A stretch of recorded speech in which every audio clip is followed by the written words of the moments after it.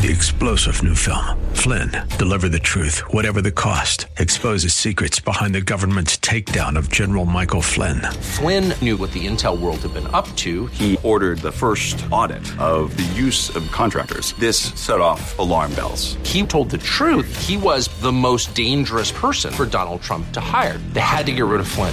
Flynn, deliver the truth, whatever the cost. Available now. Watch it today. Go to salemnow.com. salemnow.com. The RV Show USA. Hi, it's the RV Wingman, and welcome to today's podcast. Just a quick note, when it's time to do business with the best and most honest RV dealers in the country, I hope you'll check out my friends at RVDealersITrust.com. I trust them. I think you can trust them too. Go to RVDealersITrust.com. The RV Show USA. Start living the RV dream today. Well, hi, everybody. Welcome to the RV Show USA. For some of you, it's welcome back to the RV Show USA. I'm Alan Warren, the RV Wingman. I'll be your show host in this series. The RV Show USA is a 1-hour weekly radio program about all things RV and camping and RV lifestyle related. I am a lifelong lover of camping and RVing and a former campground owner, and I have a lot of experience in dealing with RVers, dealers, and RV manufacturers. If you'd like to stay in touch with us, and I certainly hope you will, check us out online, our website. It's very, very simple. It's a simple little website, thervshowusa.com. Put it all together, thervshowusa.com. We also have a video version of the show. Yes, we do. And hope you'll check out our YouTube channel. For you folks who are watching on YouTube right now, what do you think of my virtual campfire? Pretty cool, right? You know, I say virtual campfire because I think that a campfire, there's something magical about a campfire, something that you can't find anyplace else. It's where people of all different backgrounds can come together and actually get along. So that's what we do here on this show. We've got people that are not yet RVers. We've got people that have been RVing their entire lives and everybody in between. As the wingman, I try and connect you with people that I trust. I have a tremendous amount of experience, and not that I'm right all the time, but I give, as I call it, little words of wisdom from time to time to try to guide you and lead you. I will never knowingly lie to you, never mislead you. I will do my very best to be transparent and connect you with people that I trust. So, a little background. When I bought my campground, we had it for 8 years. We were very hands-on. When I bought the campground, I had this fantasy about what it would be like. And it was for a while. But after seeing hundreds and then thousands and thousands of campers that would come through the campground, I started noticing some things that weren't so great, and I didn't like seeing them. And there's a dark side to RVing in the RV industry. So I started talking about them and pushing back on manufacturers and dealers that were slobs, that I think produced junk. And I wasn't trying to make enemies, but I was trying to let people know that RVing does have a dark side. And so that's how I got the moniker, the handle, if you will. I'm the RV Wingman. Like I said, I will not lie to you, and I will call people out when I think they need to be called out. I'm not just for the consumer. I'm not just for the manufacturer. I'm for, being reasonable, being open and honest and fair. That's what I'm all about. So I have a voicemail. We set up a 24-hour voicemail box where if you have an experience, negative or positive, I want to hear from you. I'm going to play one of them here in just a minute, and it's from somebody that had a very bad experience at Camping World, and Camping World is somebody that I talk about quite often, but they're not the only ones that people have a bad experience with. If you want to share your story with me, I will do my best to get back to everybody, but I might pick it and put it here on the show. But I use these phone calls to illustrate the need for you to be educated as an RV buyer. Also, the need for dealers and manufacturers to improve their service, do a better job. Because it's people like Bob you're getting ready to hear. It's like, you've got to be kidding me. This happens all too often. Saw it all the time at the campground. Somebody come in with a brand new camper, their first time camping, and they come out and look at it. And I'd open up a cabinet or something, a little storage compartment. There's cut piece of plastic, a wire, stuff laying around. It's like, what kind of slob would do that? Anyway, you can call 24/7. I'm going to give you the phone number now, and then I'm going to mention it at the end of this voicemail. I want to hear from you. The number is 1-330-WINGMAN. 1-330-WINGMAN. That's 330-946-4626. And check this out. This is somebody that I just got a phone call recently. Hi, my name is Bob, calling to report Camping World, Owatonna, Minnesota. We found the RV we were looking for, a 2017 Thor Ace. Got a call from the call center at Camping World. A nice lady, Lacey, set up an appointment for us to drive over and look at this Thor Ace. We set up the appointment in the morning to be over in Owatonna, Minnesota, a 2.5-hour drive for us to look at that unit.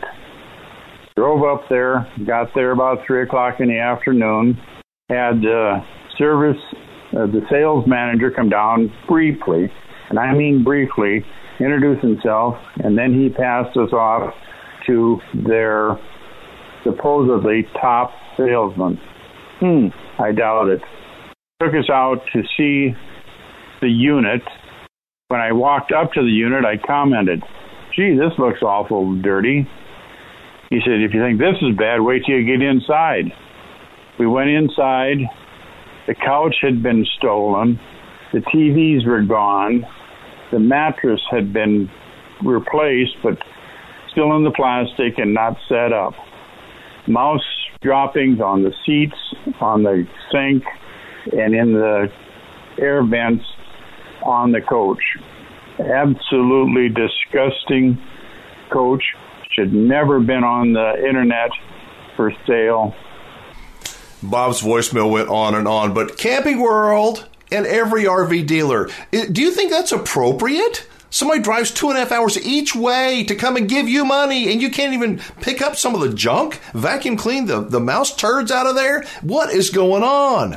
Now, one of my proudest moments, real quick, years ago, I heard about a lady, a great-grandmother that had been taken advantage of at Camping World. And the short story is she had dementia. She was, 89 years old, something. She had her driver's license, but she couldn't drive. And she had this fantasy about getting an RV. And so she had somebody take her to the Camping World store where they sold her an RV. She never drove it. They sold her and they added everything on, and they ended up even delivering it to her driveway. Guess what? The woman had dementia, like I said. She died. She never even got a chance to use it. The family's like, we didn't even know our grandma was going to do that. So they contacted me, and I helped them. I helped them get their thoughts together and push back, and guess what? Their case was resolved. I don't know what happened. They had to sign a non-disclosure agreement, but I got involved. It made me feel so good. I'm not a lawyer, but I am a consumer advocate. I want to see you a happy camper for a long, long time. I don't want to see you taken advantage of. And I also don't want to see you taking advantage of a dealer. It goes both ways. So if you'd like to share your experience with me, I wish you would. Leave me a voicemail message at 1-330-946-4626. 330-946-4626. As I said, nobody's going to pick up. I get back to as many people as I possibly can. Now, if you're watching the video version of the show, drop a comment below. Let me know about your RV experience. My contact information is also there on our YouTube channel. Coming up in just a little bit after the break, we're going to be talking about boondocking. What boondocking is. I know you probably heard about it. A lot of you are like, what's that mean? We're going to talk about what boondocking is and what boondocking isn't. We're going to talk to some full-time RVers who, they're really honest, and they're going to tell you some of the biggest mistakes they made and some of the biggest mistakes that other full-time RVers make. So if you're thinking about selling everything and going full-time, you may want to stick around and watch some of these people. We're also going to talk about something that's kind of scary, at least I think it is, and it's about going hiking in a national park. Well, how scary could that be? Well, it's not at all. Unless you get lost. I'm talking really, really lost, and it happens more often than you may think. From what I understand, most people that get lost, they get found. A couple hours, maybe 24 hours. But after 24 hours, the window of opportunity to find those people gets narrower and narrower. It's closing. And for too many people, they end up dead. Yeah, dead. We're going to talk about that on today's show. Again, I'm Alan Warren, the RV Wingman. We appreciate you for watching. We appreciate you for joining us on the radio. Let us know where you're watching the show from.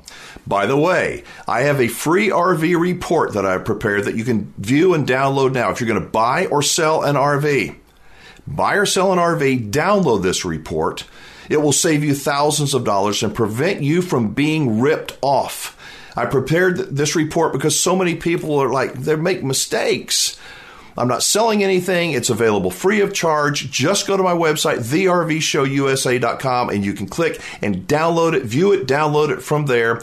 Also, you can connect with the RV dealers that I trust. We've created a network of RV dealers I have personally vetted, people that will not rip your eyeballs out when they sell you an RV. You can trust them. I trust them. As I say, I think you can trust them too. So visit us on our website at thervshowusa.com. The Wingman's back on the radio again and streaming live to his RV and friends, helping you to learn so you won't get burned. One of the great things about RVing is that there are so many different options you can choose from to experience. So no matter what you're looking for, from a large, modern, typically crowded campground with all the amenities, all the way to the opposite end of the spectrum, which is boondocking. But what does it mean to actually boondock? I mean, what's the difference between, say, boondocking and dry camping? Well, we're about to get into all the nuances of boondocking in this segment, and there's a lot to cover. Now, one camper that knows a lot about boondocking is a full-time RVer with a YouTube channel called Creativity RV. Her name is Robin Barrett. Now, Robin is an adventurous person. She is. She's like so many other people today who were somewhat disillusioned by a traditional lifestyle, being tethered to her job, I guess, working hard and feeling somewhat empty. Empty, I think, because of the busyness of life. And she wanted so much more. So without knowing a thing about RVing and never even being in an RV, Robin bought a Class B van and she decided to become what's called a digital nomad, where she literally lives on the road, travels, works, and explores. And in the years since she started, she has found more happiness than ever before. Now, one of the things Robin has learned a lot about is the subject of boondocking. Here she is with what she's calling RV Camp Without a Hookup, how RV camping changed my life. I'm out in the middle of nowhere boondocking. Now that means I am staying on public land in my RV, usually for free. Now a lot of people don't know about this, so if this is a new concept for you, you're not alone. I didn't know about it until I stumbled across it on YouTube one day and saw this solo female RVer driving her RV out into the desert, and I was thinking, what is she doing? Where is she going? And then when she set up camp, I thought, is that legal? There are a million of us out here. And if you haven't heard about this life, it might be because most of us keep to ourselves. And we go into a town, we get supplies, we do what we need to do like everybody else, and then we go home. But home for us is usually down a dirt road in the national forest or in the desert or in Army Corps of Engineer land, all kinds of places. And we set up camp and we can usually stay up to 2 weeks there for free. Now, boondocking sounds great. And it may sound great that it's free, but there are things that go into it. So today, I'm going to break it all down for you and tell you why, how, and where I boondock. Let's start with a couple of definitions because I think some of them can be a little bit confusing. Boondocking means that you're going out and camping, usually in public areas, without an RV park kind of a hookup. So you don't have a water connection, you don't have an electrical connection, you don't have a sewer connection, there are no trash cans. You have to be completely self-sufficient. So there is some work that goes into it. So when I say boondocking on public lands is free, it is free to camp here, but most of us have to make an investment into an RV that we can live in full time, that supplies us with all the power that we need, the water that we need, and the ability to pack out all of our trash until we get back to civilization. You may also have heard the term primitive camping. Primitive camping is just like boondocking, except that when you go into the Bureau of Land Management website, bln.gov, and you read about areas where you can go recreate for free, which means camp, they call it primitive camping. To them, primitive camping, again, means camping with no hookup. And what they're basically telling you is that you have to be self-sufficient. The next term you might see is something called dispersed camping. Dispersed camping is the same thing, except that It's basically boondocking on national forest land. So if you go to the National Forest website, where you can see all the places that you can camp, totally legal, for free, usually up to about 14 days, you're going to see that they call this dispersed camping, not to make it more confusing. So boondocking, primitive camping, dispersed camping, all the same thing. Then you're going to see a term called dry camping. Now, a lot of people, as you can imagine, start to use these terms interchangeably, but dry camping is a little bit different. You're not necessarily out in the middle of nowhere. Maybe you're at a National Forest campground where you have a reservation and you pull into a spot and you're there dry camping without an electrical hookup, without water at your site, without sewer at your site. You might have access to a water spigot or a trash can or a dump site. Every campground is different, but most people consider that dry camping. Now, these probably shouldn't be confused with stealth camping, which a lot of people do. People are living in their RVs or vans in cities, a lot of times because they can't afford the rent or because they're just traveling through and they want to stay in their house. They don't want to stay in a hotel. Now, this is frowned upon in some jurisdictions, so they call it stealth camping because you usually want to be a little bit quiet inside so people don't call and say there's some vagrant sleeping on the street in front of their house. And then you're going to hear people talk about overnight camping and overnight parking. That's like what you do at a harvest host. When you go to visit one of the great hosts, have an experience and stay the night in your own rig, usually without a hookup. That's the same thing as if you went to a Walmart or a truck stop or a rest area. These are all places where you can overnight camp or overnight park. They really are the same thing, except that people used to say overnight camping a lot, and then the word camping got kind of a stigma because of people that were like living in encampments on city blocks or in Walmart parking lots.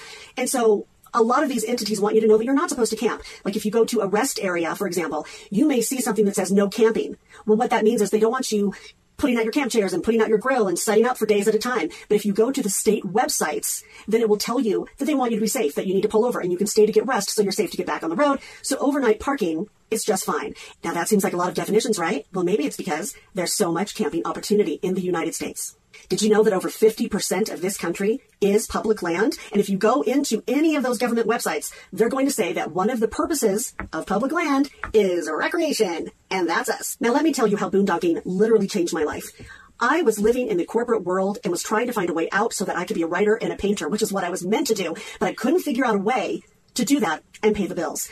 And then I stumbled across boondocking RV life, and I crunched the numbers, and I realized that if I boondocked, I could make a living as a writer. Now, it took a couple of years of planning. It's not like I fell over into an RV and was able to do this. I wasn't. I quit that corporate job, took a part-time job, and worked the other part of the time creating some kind of a mobile income for myself, paid off all my debt, and saved up for a rig that I could buy so I wouldn't have a payment. That's me. Everybody's different. But once I did that, I discovered that my expenses were really low. So the why for me is that boondocking allowed me to live the life that I wanted to live without having to be tethered to a job in one location. There are so many opportunities out there for people to work from the road now. It's crazy. So 10 years ago, this wasn't possible for a lot of us, but now it is. Now let me tell you how I do it.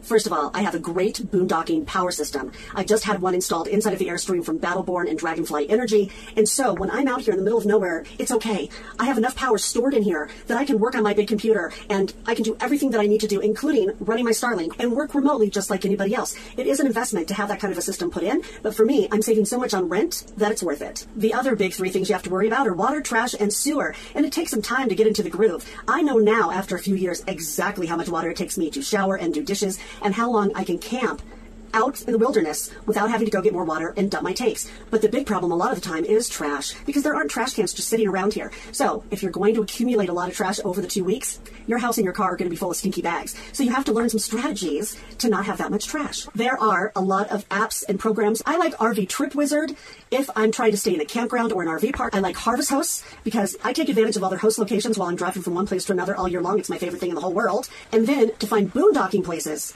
I usually use Campendium and iOverlander. And where can you boondock? Well, some places are better than others. Like I said, more than half of the country is available for recreation, but most of it is on the West Coast. In fact, Nevada has more public land than any other state. But if you get over to like Maine or Pennsylvania, it does get a little bit harder to find big areas of public land where you can boondock. Luckily, though, there are Harvest Hosts all over the place. I'm going to Maple Tree Farms and wineries and go-kart places and car museums. Can't wait. It makes my travel so much more fun. And I know some of you are wondering what it's like to be out here by myself in the wilderness. Well, you know what? I really love it. It's not a lot different than being solo in real life. My life looks just like it did then. I wake up, I take a shower, I make breakfast, I go to work. and then I get to go sit outside, but my backyard is just fabulous. And if I want to see other people, it's really no big deal. I camp with other people, in groups of people, all the time. But then when I want to split off and be by myself, I can. And unlike in an RV park, I don't feel like I'm in a fishbowl. I'm literally surrounded by trees and mountains right here. I don't see another person. And that's the way I personally like it. And one of the most common questions I get is, do you feel safe? Or are you safe out there? Or aren't you scared? I feel safe. And I'm not usually scared. Now, I try and be really aware of my surroundings. But that's the same for me here as it would be if I still lived in a city. And I share my location all the time with about 4 people that can always see where I am, and they check in on me. And I'm ready to defend myself in here if I need to, just like I would if I were walking down a city street or if I were in an apartment. And look, I didn't grow up doing this. I had never been in an RV until I bought one, flew out to pick it up, and started living in it full time. And I figured it all out. And again, that was 6 years ago, and I absolutely love it. I don't see myself going off the road anytime soon. I mean, my feeling is life is short, and there's so much to do and so much to go see. And for me, there's no better way to do that than boondocking across the country in an RV. With so much public land available out west, that's where you'll find an abundance of opportunities for boondocking. Dry camping, primitive camping, whatever you'd like to call it, it's off the grid. Those options for having a peaceful camping experience. As Robin will tell you, there are some rules that you'll need to follow. Some are regulations, depending upon where you're going to actually be camping. But there are also some unwritten rules of common sense, of acting responsibly, and, as they say, leave it better than you found it. In closing, Robin Barrett is she's a true inspiration for so many people, especially women who dream of doing something similar to what she has done and become an RV nomad.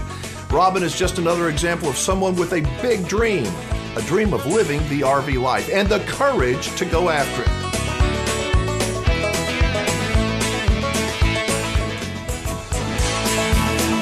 So I have a question for you. Have you ever been lost? I'm not talking about being lost in your car. I'm talking about being really lost in the woods, like on a hike. I mean, lost, where they literally have to come and search for you. I'll tell you, thousands of people get lost in the woods every single year, and most of those people, thankfully, are found within 24 hours, but not always. And too often when they are found, they are dead. I know. Up now, Mike Wendland from RV Lifestyle drills down on the subject of missing hikers in our national parks with a retired law enforcement officer who shares her experiences in finding missing people, including the dead ones. Let me just jump right in and start. Is there such a thing as a typical way that a hiker gets lost that you have found in your experience in national parks? My first response to that is no, because I think every hiker is going to get lost. If you hike it enough times, there's going to be time you're like, oh, I think I missed the intersection, right? You know, that happens to all of us. What gets unusual is which hikers don't get found. You know, when does that become where you're lost for 5 days instead of an hour? Well, how do you find a lost person, a lost hiker, particularly when you're in a place like Yosemite or the Grand Canyon or our national parks, which can be so big? Where do you even begin to start? What clues do you look for? Yeah, that's a great question. And as a park ranger, you know, I initiated a lot of searches. What happens typically is somebody calls and says, my buddy Mike, he was supposed to meet me for dinner. He's not here, and he was hiking in the Grand Canyon. And we call that an overdue hiker. And, you know, about 97% of those are solved within 24 hours. You find that person alive usually, but every once in a while you find their body. So what happens is you need to investigate right away. You start asking questions. Well, does Mike have any illnesses? Was there a thunderstorm? Did he say for sure he'd be out at this time?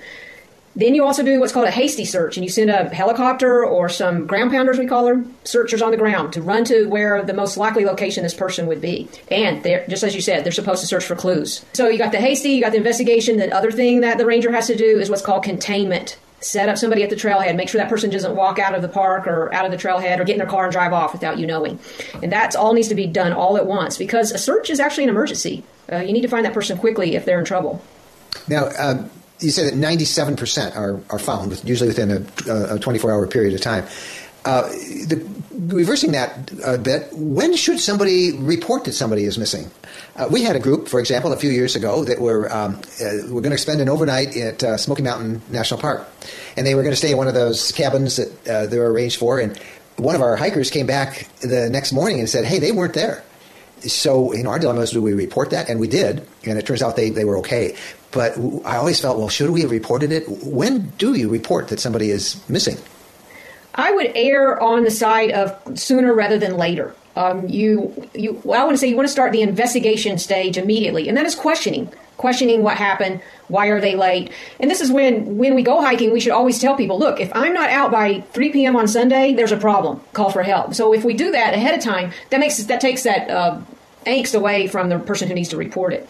But if the person hasn't told you that, go ahead and start investigating, preserving evidence, and start calling agencies that has jurisdiction where that person was last seen, and tell them that they need to initiate a missing persons case or a response. For those of us who do like to hike, what are some of the things you mentioned? Always tell people, hey, this is the drop dead time that I need to, if you haven't heard from me, then something's wrong. That's a great thing for us all to remember. But what are some of the other things that we can do to minimize any problems should we get lost or should something happen on the trail to help us be found? What are some of the things that we should do? One thing with the new technology, we have these new GPS locator devices, and most of them have an emergency SOS button that you can touch. Some of them even have text abilities where you text through a satellite. And so even when there's cell service dead zones, you can still text for help or let somebody know you're running late, things like that. They can be expensive, but they're a lifesaver for sure. The other thing is, if you're lost, what I'm noticing with the people that we can't find is we have trouble finding clues. Leave messages somehow. Leave a breadcrumb trail for the searchers to follow. And that could be maybe set an arrow with your initials that shows where you're going, or writing a note, I'm headed toward water, so that people know where to look for you. Because that's what often happens. Sometimes we don't even know where to start looking for the person. And so you find something like that, and at least it gives you an idea. This is where they were. This is the direction they're going, and you can move. Even backing up ahead of that, what are some of the things that we could do to decrease the likelihood of us getting lost in the first place? One thing is you want to have a map. If you're going to a new place that you don't know, you want to have a map and have studied the map and know how to read it. One thing, sometimes what happens to me is I just spontaneously want to go on a hike. I don't have a map. Go to the trailhead and see if there's a trail map there and take a picture of it with your phone. And so that way it's on your phone. If you lose your way while you're hiking, look on your phone. Be careful at intersections. Here's something to do when you're hiking with someone. If you get to an intersection and you're ahead of them and they're slower than you, at every intersection, stop and wait for that person. Go, hey, okay, we're going this way. Because that's how people get separated, is they get lost sometimes. Is there's a confusing intersection, but the rest of the party went ahead. And so they go down this other way, not knowing that everybody else went the other way. So always wait for your hiking buddies when you're at an intersection. I've heard it often said that if you drive to a trailhead and you leave your vehicle there, put a note in it that says, hey, gone off from this trail and expected to be back, at 4 o'clock, something like that. Is that a good idea as well? Or I do think that's a good idea. You do, because cars get broken into at trailheads, you might want to be careful about where everybody could read that. But you could also have that note where the rangers would find it if they had to get in your car. Texting a friend that information is probably the best. And also that person knows they're kind of responsible. Look, you're responsible for asking about me if I don't text you by 5 p.m. on Friday. Call the cops. Let's touch base a little bit about you, Andrea. You were a ranger for a long time, and how did you become involved in so many of these search and rescue operations? Yeah, I was a National Park Service ranger for 12 years. I started in 1987, and I worked at several national parks, including really big and busy ones like Grand Canyon and Yosemite. And law enforcement and search and rescue was the primary job that I had, was responding to crises in a national park. And so these parks are busy enough that rangers see a lot of problems and respond to a lot of overdue hikers. So that was a common task for me. So when I was a ranger of the Grand Canyon, I had a missing hiker case, and that I was in charge of the operation to find him, and I couldn't find him. And it really bothered me. I never really got over it. So fast forward, that was 1995. Fast forward 20 years later, and in 2015, a Pacific Crest Trail hiker named Chris Sylvia, who was 28, disappeared from the trail and was never found. And when I heard about that case, it reminded me so much of the case I failed to solve at Grand Canyon that I just got hooked, and I couldn't let it go. I just didn't seem right that he couldn't be found. His gear was on the trail, and so I called his family and asked for their blessing to do a pro bono investigation into his disappearance. And then what happened, I started to meet other people who were searching for other missing hikers who had gone missing on the Pacific Crest Trail, and we started to work together. How many people go missing and are never found out there? It seems like we hear about this fairly regularly. Now, according to FBI statistics, about 600,000 people reported missing every year, and a vast majority of them are found. And most of those are from urban, suburban areas. The government is not doing a good job at tracking statistics on people who go missing from public lands, but a number that gets thrown out there a lot is there are 1,600 people who remain missing from federal public lands, national parks, Forest Service. So we don't know as much about it as we should, but you'll see on Facebook and the news, you hear about a hiker going missing, about once a week in the summer, easily. Now, there's two cases that you became personally involved with these, and as you say, obsessed with them. The one in Grand Canyon and the one on the Pacific Coast Trail. What happened to those people? Were they ever found? What did you learn? The 28-year-old in the Grand Canyon, he was eventually found by accident. Some Park Service maintenance people were working on a pipeline far back in the backcountry, and they found some human remains, and it ended up being this 28-year-old young man. Did you ever find out what happened to him? It's unclear. He either fell or it's possible he committed suicide. I believe he fell. But it's possible that he was despondent.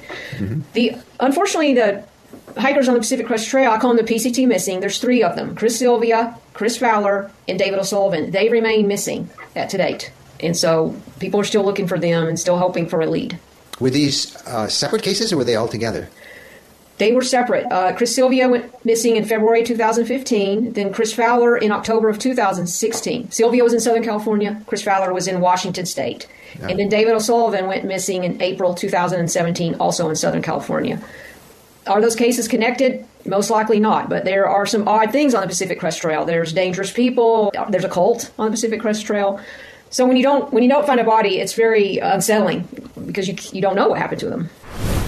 When I was lost for a few hours on BLM land years ago, my brain started playing tricks on me. I'd start thinking one thing, and then a second later, I'd be second-guessing myself. Can you just imagine the fear when people get really lost? I mean, really and truly lost. Lots of great info here by Mike Winland and RV Lifestyle. As always, he is so good at interviewing people who are in the know. You should check out Mike's YouTube channel called RV Lifestyle.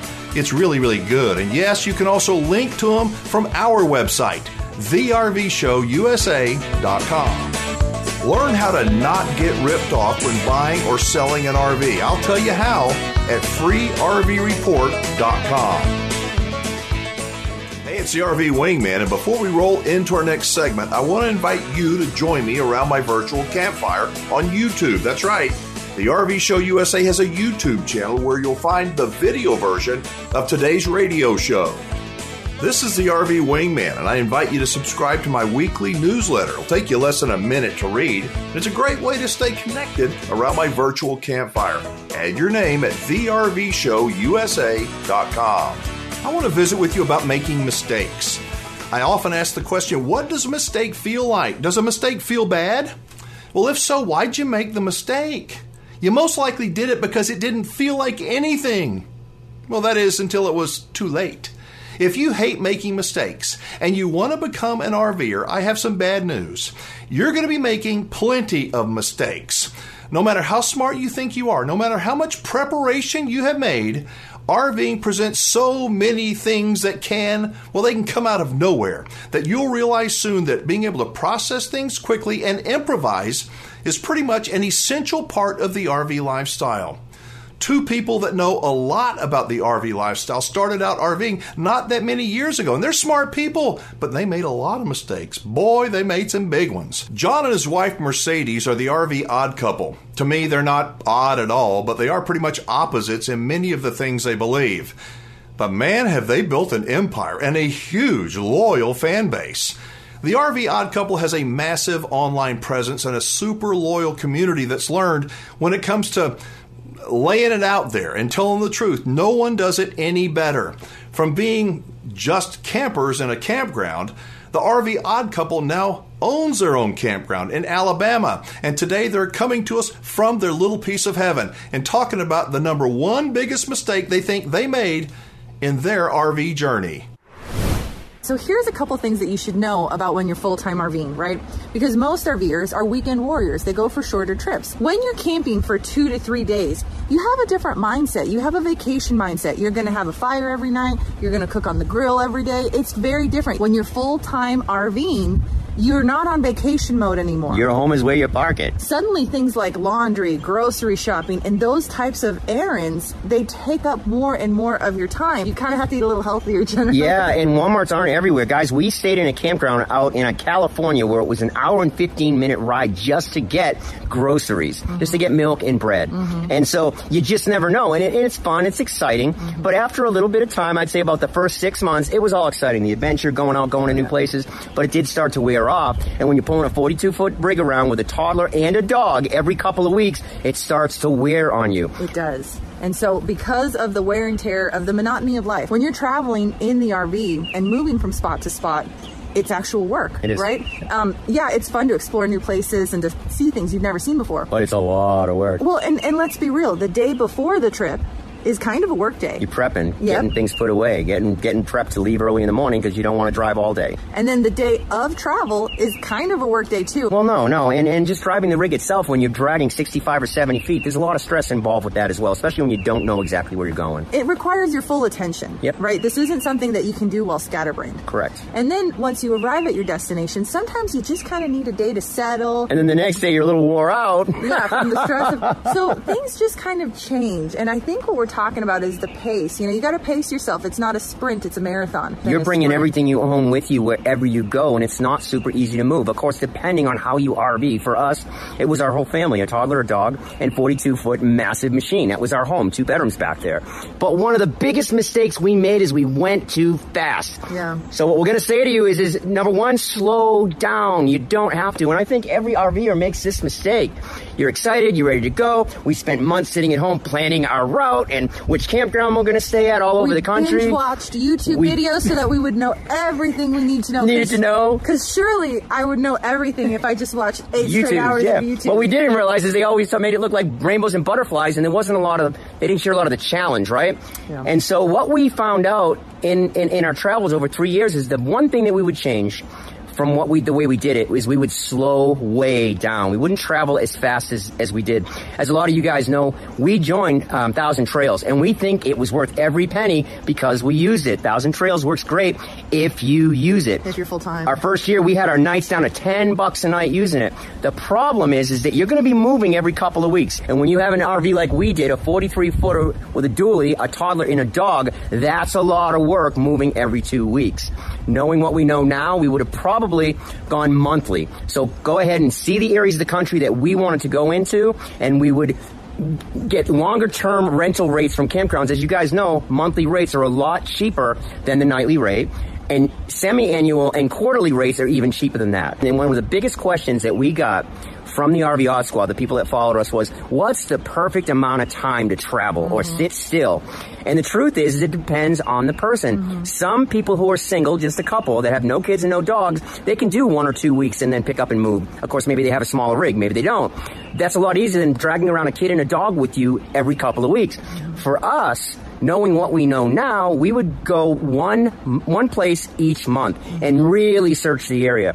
Because when you're only parking for 1 week or 2 weeks and you're trying to get all these tourist attractions in, guys, that's a lot of work. Just getting a kid ready to take her into the mountains or into a national park or just getting the kid ready, right? Well, exactly. And think about it. If you're there for 7 days, the first day you arrive, you're kind of getting your energy back. And then the day before you leave, you have to prep. So really, it's like you're there for 5 days. And if you have a full-time job that you work 5 days a week, you see where we're getting at? Time changes. You have to do things completely differently when you're full-time RV. And it's different for everybody, guys. Some people like moving every week or 2 weeks. For us, it would be probably at this point going back 1 month. We would go 1 month. That way it would allow us plenty of time to get to the new location, to explore all the attractions around that location without burning ourselves out to see all those locations, right? I mean, Yosemite. All the bucket list locations. All the bucket list locations. Guys, those take a lot of time to actually explore. Shorter stays will cost you more money. Think about it.